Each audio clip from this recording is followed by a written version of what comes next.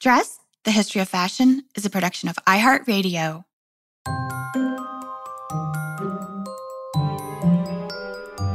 With over 7 billion people in the world, we all have one thing in common. Every day, we all get dressed. Welcome to Dressed, The History of Fashion, a podcast that explores the who, what, when of why we wear. We are fashion historians and your hosts, Cassidy Zachary and April Callahan. Dress listeners, some of you might want to go ahead and pull out a pen and paper for today's episode because we have received so many requests from you all about book recommendations. And usually when this happens, we refer our listeners back to one of our earliest fashion history mysteries back in February of 2019 when we discussed some of our favorite fashion books. However, we thought that it's perhaps time for a little bit of a refresh on that list. And this time, thematically, it's going to be a little bit of a twist. Yeah, because today we are going to provide some recommendations for perhaps the ultimate primary source in autobiography. But of course, as we do on Dressed, these all have been written by some of fashion's greats. And we do want to say that our recommendations today are in no way, of course, comprehensive in terms of who has and has not written an autobiography or a memoir, because of the copious number of fashion memoirs out there. So we've limited our list to fashion designers, editors, and a few fashion photographers. Yes, and there is a lot more out there to say, especially if you want to throw in the modeling and beauty industries. So many more memoirs and autobiographies from that industry. And we're actually not going to delve into that today. So maybe that's a different recommendation list for a different day. And Cass, as you know, a couple of the books on today's list have been mentioned in past episodes of Dressed, but we also know that not all of our listeners have listened to each and every episode. So today's episode is a sort of nice, neat little compendium of book recs all in one place with lots of new things added. And I just want to state for the record that even Cass and I haven't read a few of these. They have been sitting on our reading wish list for a little bit of time, and we will get to them eventually because, you know, there's just so much fashion history and so little time. Okay, Cass, are you ready? What is your first recommendation? Well, my first recommendation actually goes all the way back to one of our very first episodes. I think it's like our 4th episode ever. And to the very first day we recorded Dressed in the studio back in 2017. Yes, that day was also the very first time we cried in the studio, if I recall correctly. And that's because our first book is a tearjerker. I mean, it's actually incredibly hard to read at certain points. And that's because it's the autobiography of Elizabeth Keckley, entitled Behind the Scenes, 30 Years a Slave and 4 Years in the White House. And this book was published in 1868. And the book details Elizabeth's life growing up enslaved, developing her talent for dressmaking, and this eventually led to her being able to buy her and her son's freedom. She was so prolific. She's actually considered to be the first Black fashion designer in America, and that's because she moved to Washington, D.C., which placed Keckley in the orbit of the wives of many politicians, and she ended up becoming the dressmaker and personal designer to Mary Todd Lincoln, the First Lady of the United States. And they were actually really, really good friends. And she talks about that in the book. It's just an incredibly and inspiring story at times, full of heartbreak, but also triumph, and highly, highly recommend. Yes. And might I also mention, you can get this for free, friends, because due to the date of publication, it's in the public domain and it has been digitized by the Documenting the American South initiative, which is held at the University of North Carolina at Chapel Hill. So you can just do a simple search for the title of the book, which is again, Behind the Scenes, 30 Years a Slave and 4 Years in the White House. And that link at the University of North Carolina at Chapel Hill will come right up. Okay. So we have a lot more recommendations for you. And I think to organize them, we should just kind of proceed in order of date of publication, which means that we're going to fast forward to the 1930s and discuss a trio of autobiographies by perhaps Cass's all-time favorite fashion designer, Paul Poiret. And in 1930, he released his first memoir, which in French is En habillant d'époque, which is in English more or less translates to Dressing My Time or Dressing My Era. And this particular volume deals with his childhood, his rise to fame, first working as a junior designer at the houses of Doucet and Worth.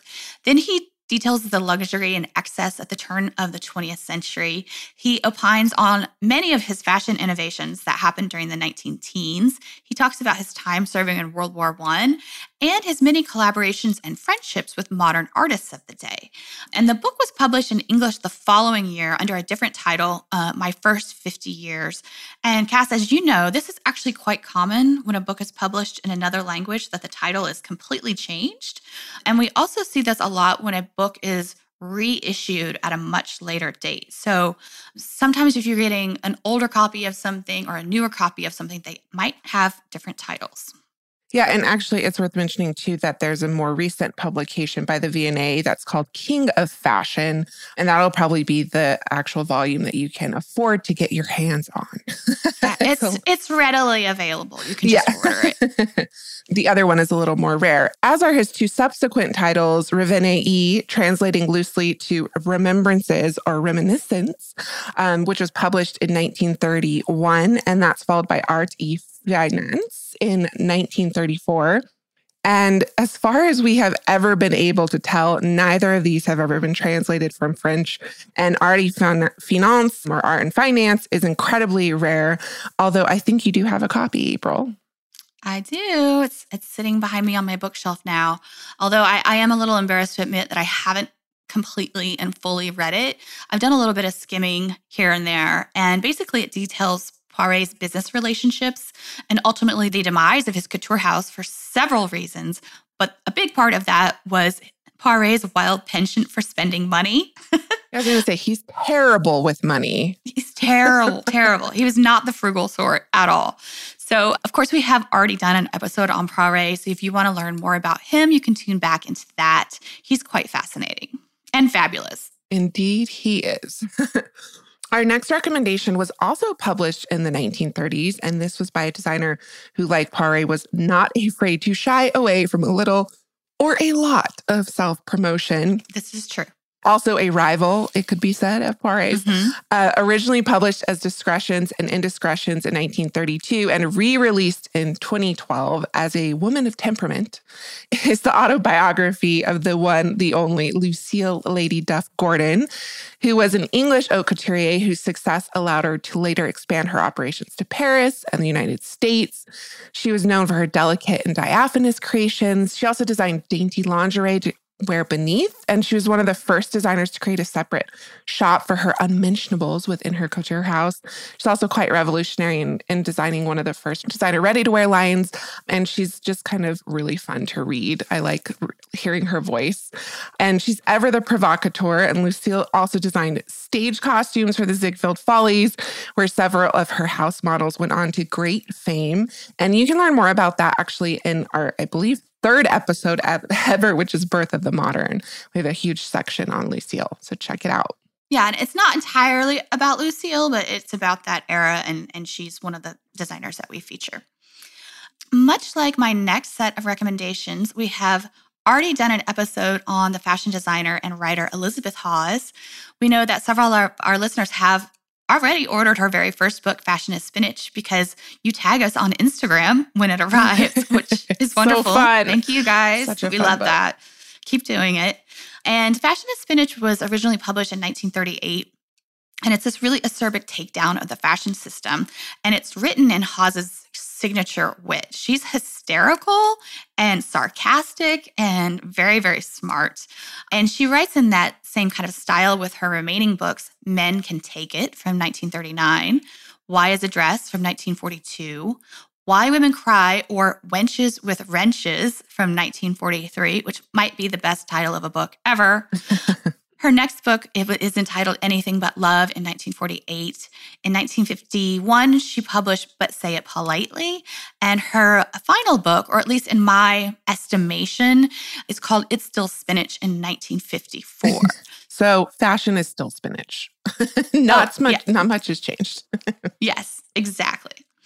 And, all of these aren't strictly biographical, but there's this thing that Hawes does with how she writes, where she interweaves her life into these explorations of not only fashion, but also gender, labor, and race relations. And she was an incredibly prolific writer who also contributed columns to numerous magazines and newspapers. And one of the reasons for this is she was one of the first American fashion designers to become somewhat of a household name. So people were constantly seeking out her opinion. And when I said just now that I think those are her books in my estimation, the reason I said that is because she may have also written another very, very small book called Good Grooming in 1942. But reading it, it is so wildly different in writing style from everything else that she's ever written.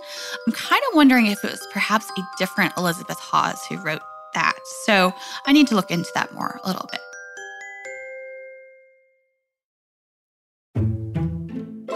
What's next, Cass? Well, for any of our listeners who are either milliners or fans of millinery, we recommend Talking Through My Hats, which was published in 1946. This was written by Lily Daché, who's considered one of the great American milliners. And it details her childhood and her millinery training in France and how after coming to the U.S. to live with relatives, she built her business in New York City starting in the 1920s. Ultimately, she became one of the most famous milliners of the subsequent decades, and she expanded her offerings into clothing and other accessories after World War II. She had her own signature scent and cosmetic line.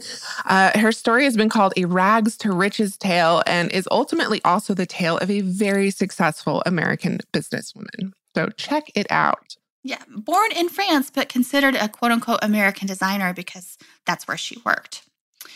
Another woman who is wildly successful in business wrote our next recommendation, Shocking Life, which was published in 1954. And we are, of course, talking about one of my all-time favorite fashion designers, Elsa Schiaparelli. She didn't come into working in fashion until a little bit later in life when she was in her 30s.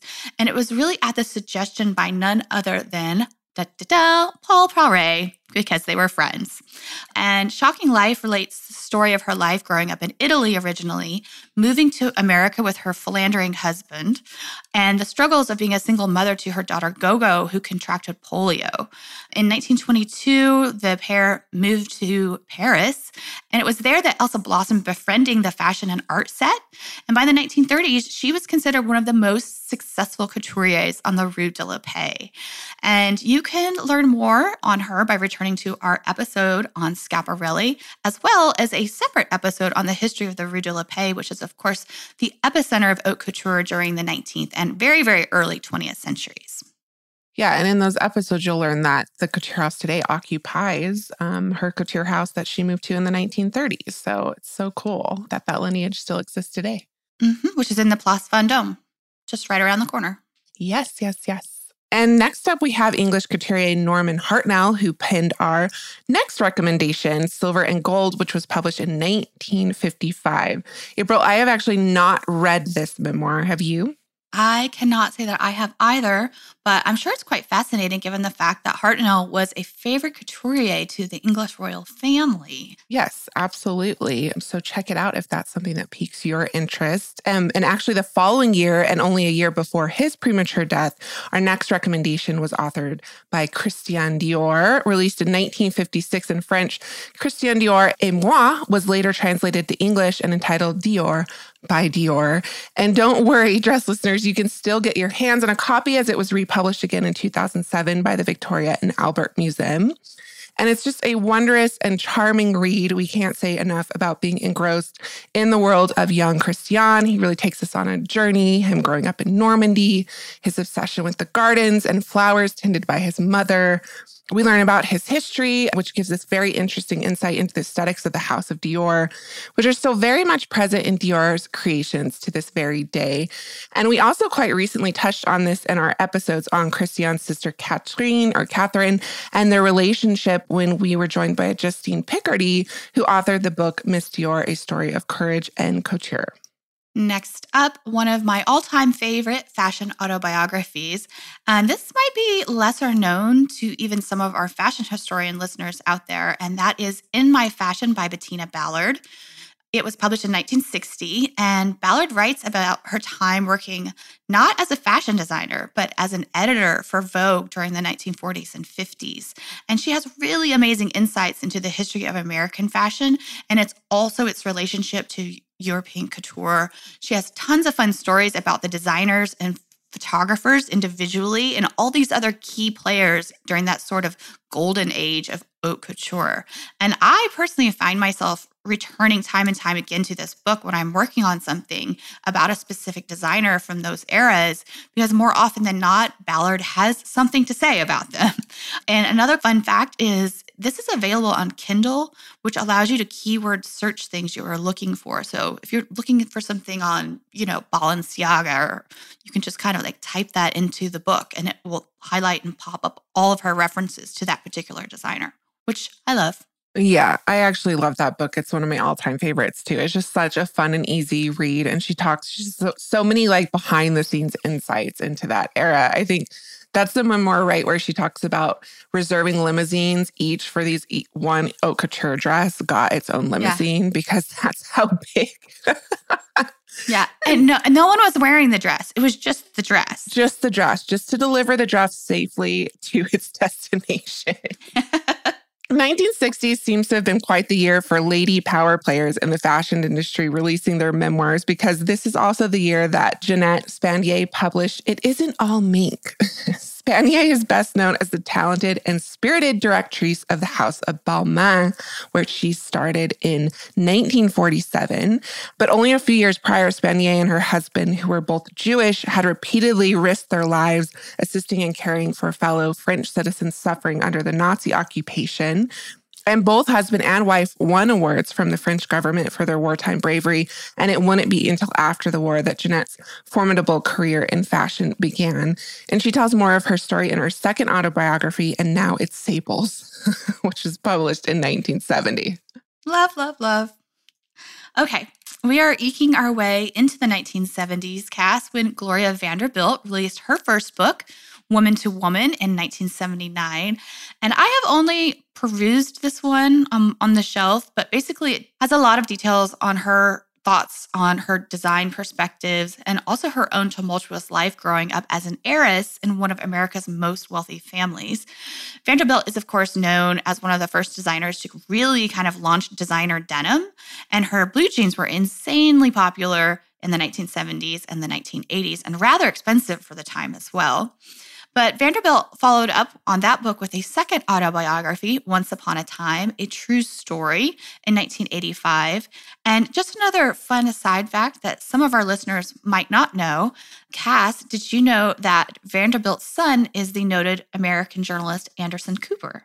I did know that, actually. And she only recently just passed away, and he did like a really moving tribute. He's done a couple of really moving tributes to his mother. Yes. It was in 1983 that legendary designer Barbara Hulanicki, past dressed guest, released her memoir From A to Biba, which details her life and building one of the hippest fashion brands of the 60s and 70s, growing from a mail-order dress business to a full-blown multi-level department store in the matter of just a few years.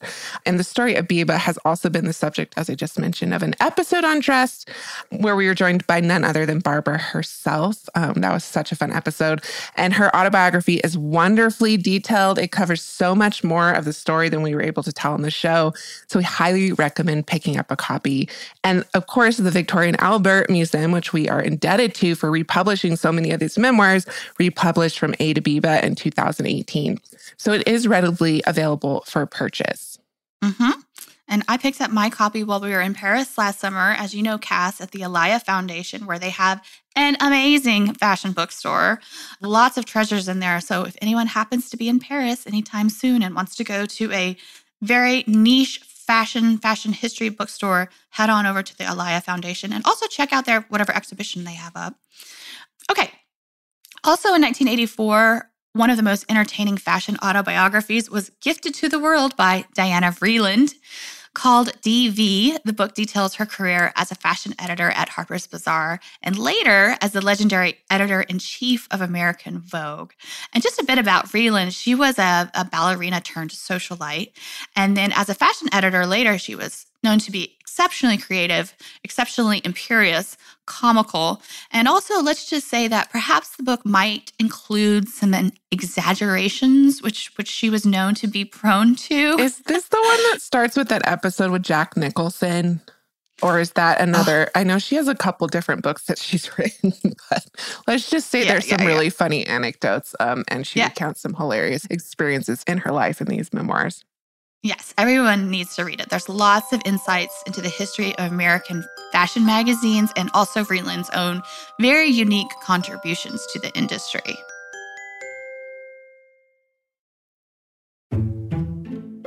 Also published in 1984 is the autobiography of Hardy Amies, another English couturier who was only one of 3 official designers to the Queen Elizabeth II. Another being his, of course, contemporary Norman Hartnell, who we've mentioned. In April, I don't think we've actually ever talked about Hardy Amies on the show before. Can you recall? I don't know. I don't think so. And if we have, it was probably just a very passing mention.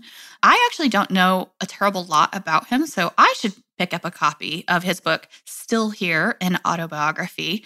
And perhaps we should do a joint episode on Hartnell and Amies and their work with the royal family later this season.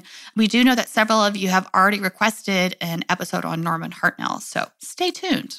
And I actually also have a recommendation from the 80s, and that would be In My Own Fashion by Oleg Cassini, who's a little bit more of an obscure designer today. But like Hartnell and Amies, who were dressing English royalty, Cassini rose to fame in part for dressing an American quote-unquote royal. And of course, that would be none other than First Lady Jacqueline Kennedy. And his life up until that time is also rather fascinating. Not only was he a Russian count by birth, April, which is so fascinating. Mm-hmm. He studied painting under the noted artist Giorgio de Chirico and apparently was involved in a duel of some sort shortly before he came to America in the 30s. And it was in America where he became a Hollywood costume designer for Paramount Pictures. And quite the life, I must say, and you can learn more by reading In My Own Fashion, which was published in 1987.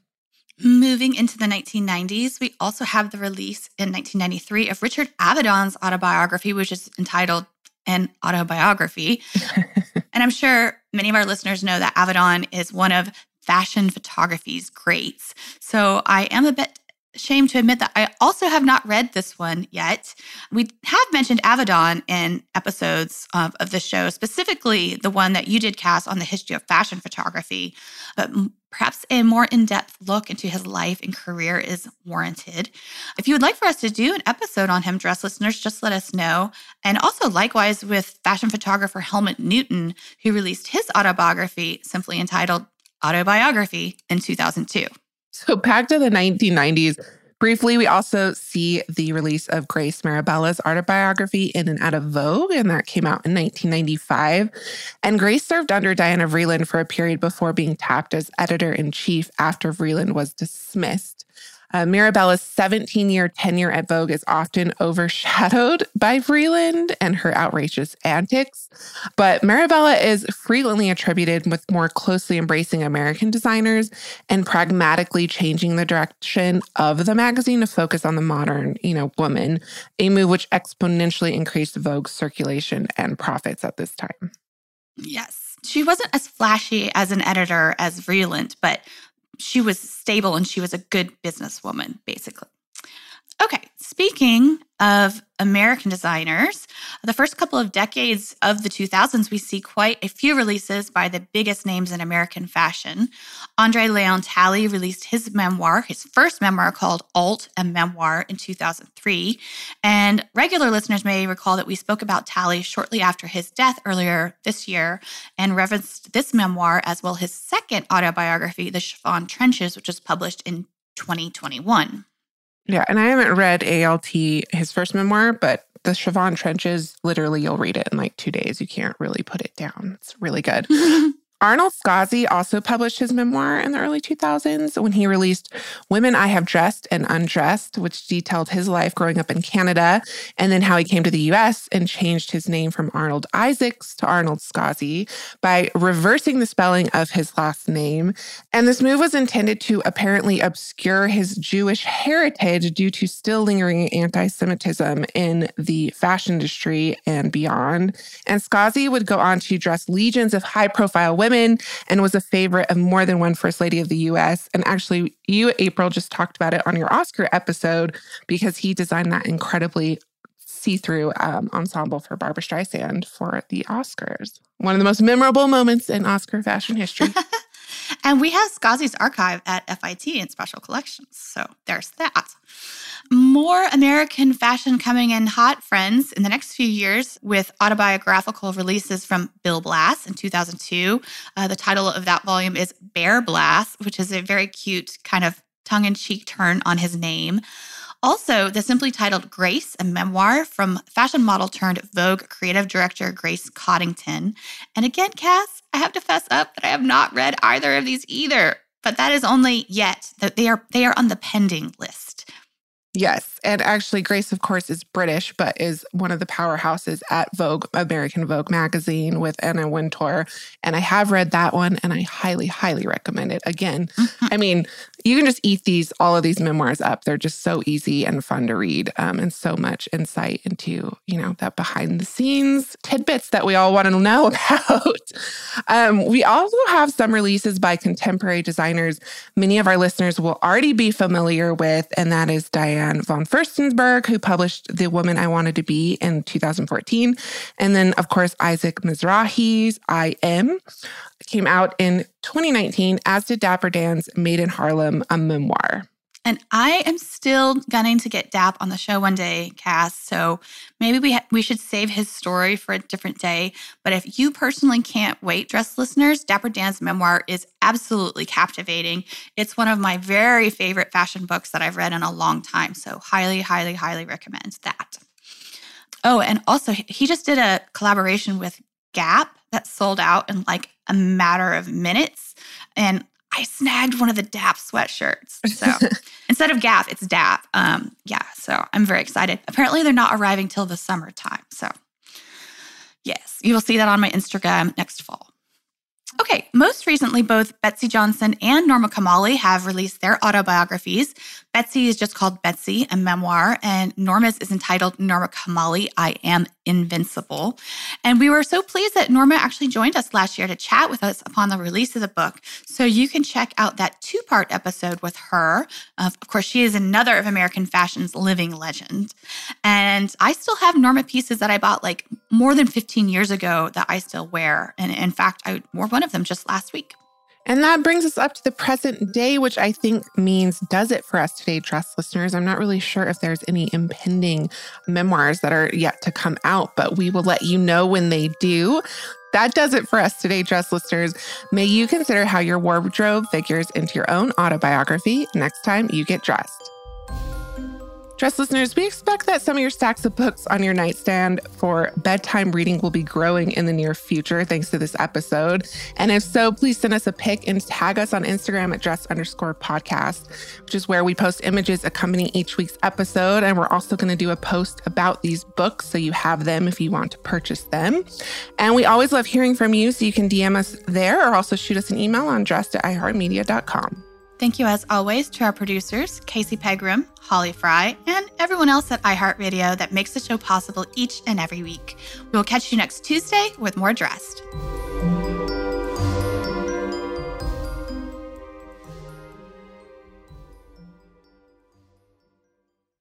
Dressed, the History of Fashion, is a production of iHeartRadio. For more podcasts from iHeartRadio, visit the iHeartRadio app, Apple Podcasts, or wherever else you listen to your favorite shows.